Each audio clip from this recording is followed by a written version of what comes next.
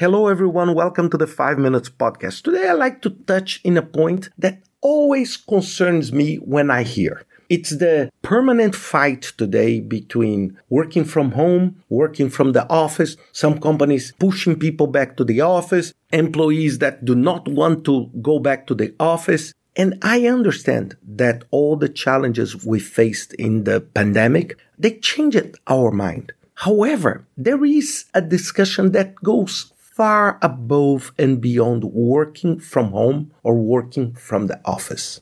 It's the question and the desire of flexibility. So people, most of the employees, and I'm talking now to the employer, if you are listening to this podcast and you are an employer, you need just to understand that most of the employees, they do not necessarily want to work from home or from the office. What they want is flexibility. Flexibility to define where the work will be accomplished in a better way. If it's at home or if it's going to the office. And this goes even above and beyond. What attracts people to work for you? You attract people by providing autonomy, providing responsibility, of course, rewarding and recognition, and flexibility. Most of the companies today that want to attract great talents for project management, they work and they try to put flexibility as a key aspect of the job.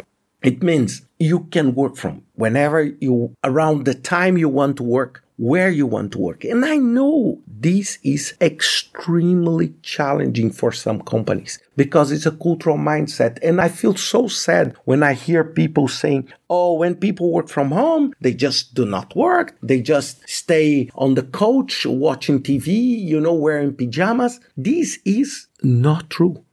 Maybe some people will do that. But these people that do that, they don't do that just because they are at home. They will do the same wearing a nice suit in your office. They will stay at the canteen. They will stay in this pointless meeting, just trying to look that they are busy but doing nothing. And you all know that. So it's not, if people do not have the moral compass to understand the work, it doesn't matter if you lock them in an office or lock them at home.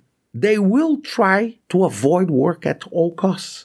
So for serious, honest, and correct people, these people want flexibility. They want autonomy. They want responsibility. They don't want people to say, okay, you need to work from 8 to 5 or 1 to 6 p.m. So it's just pointless. What's the job that must be undertaken? And I can do this job from different places. It may be from my home, but it may be from a different place. Of course, respecting that I have the proper conditions to work, that I have the proper access to work.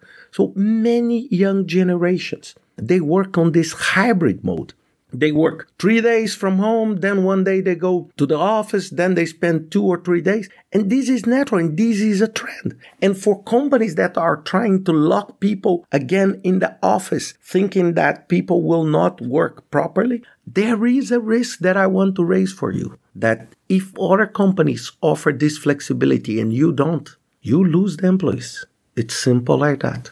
It's simple like that.